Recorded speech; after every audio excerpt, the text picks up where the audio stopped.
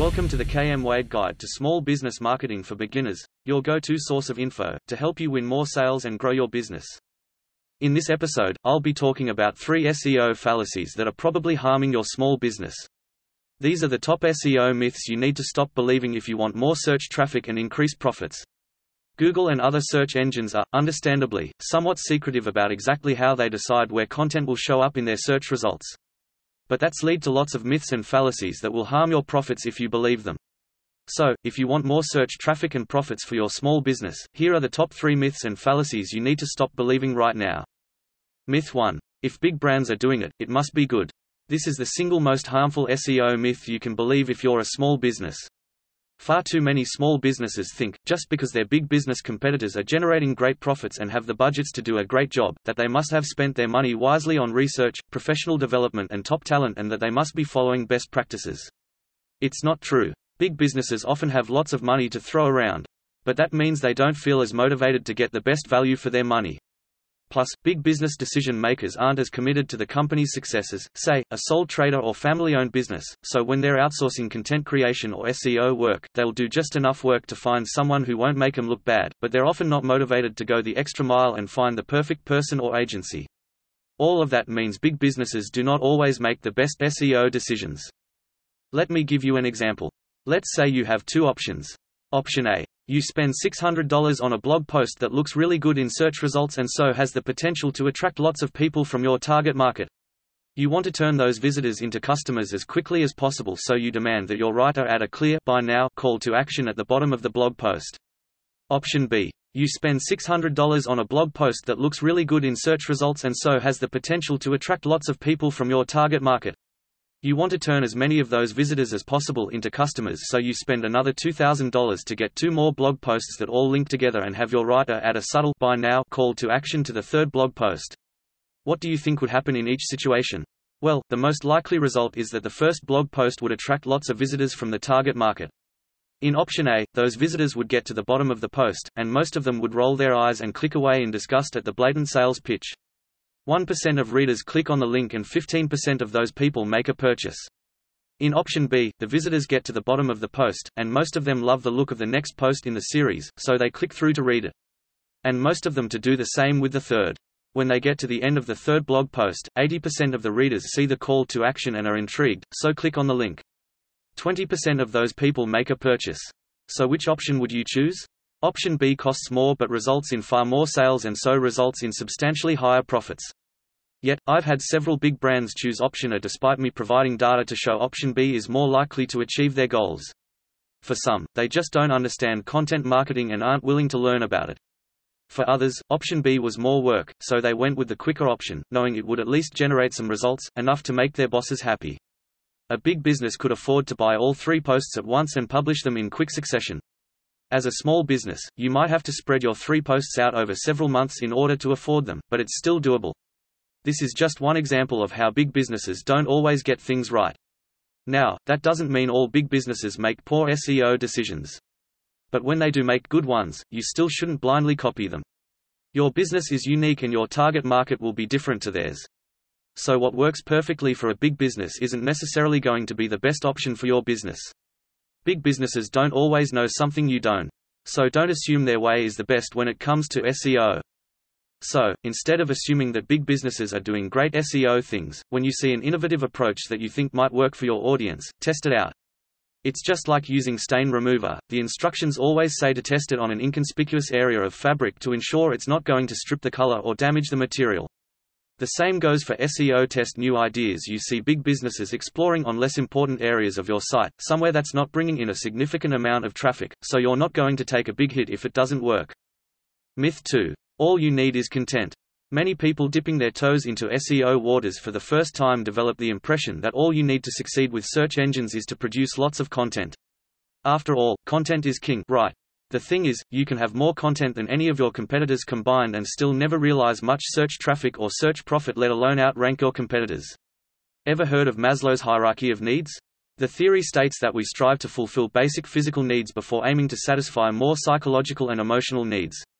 For example, there's no point trying to build a reputation as the world's best neurosurgeon to satisfy your esteem needs if you're going to die of dehydration within a couple of days. Your physiological needs take precedence. Well, striving for a large quantity of content is rather like trying to fulfill your social needs before you've met your physiological and safety needs. If you're not providing a good experience for your website visitors and enabling search engines to access your website, then it doesn't matter how much content you have, you'll still never get far with it because no one will enjoy consuming it and search engines won't be able to find and index it, so chances are not many people will ever see it. Apart from that, quantity does not trump quality. A small amount of excellent quality content is far more valuable and effective than lots of terrible or even mediocre content. For instance, it's entirely possible to publish a blog post that attracts more traffic than your homepage. It's true. I do this all the time.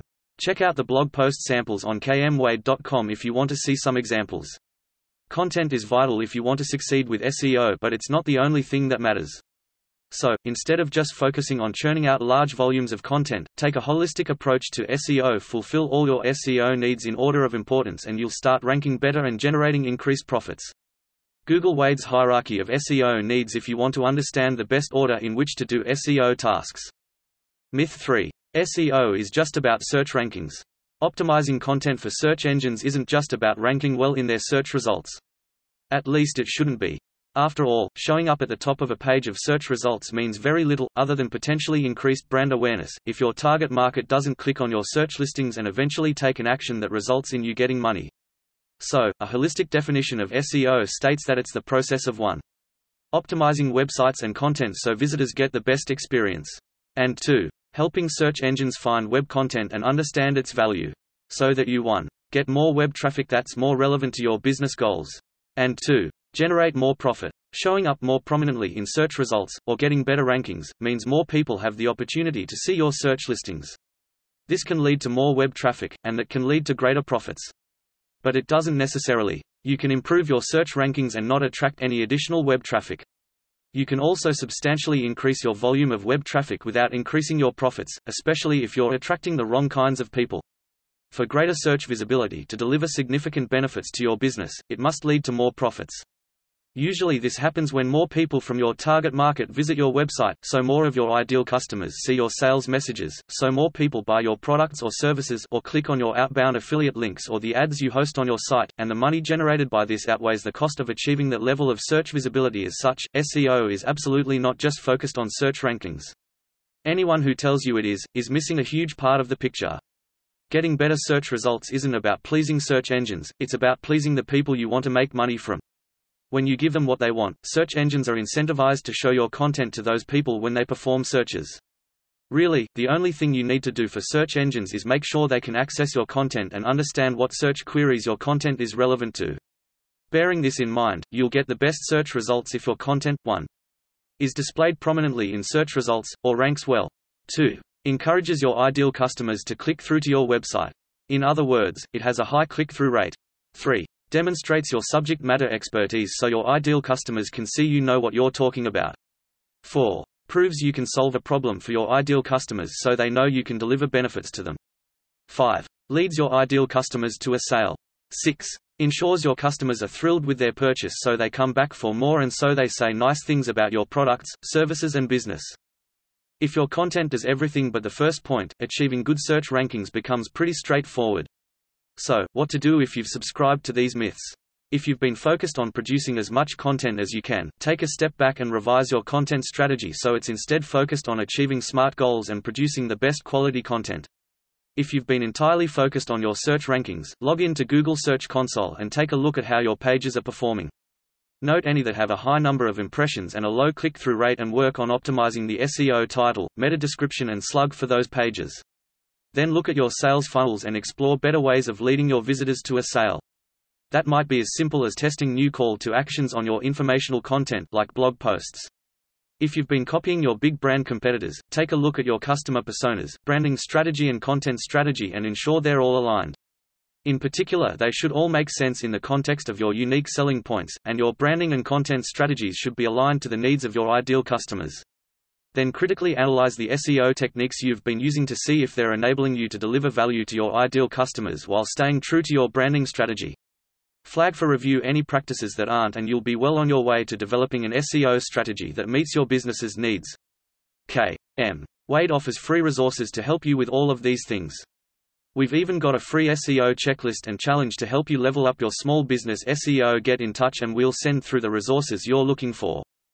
Thanks for listening to this episode of the KM Wade Guide to Small Business Marketing for Beginners. If you've learned something from this audio, it'd be great if you could leave a rating or review, to help others discover ways they can win more sales and grow their business.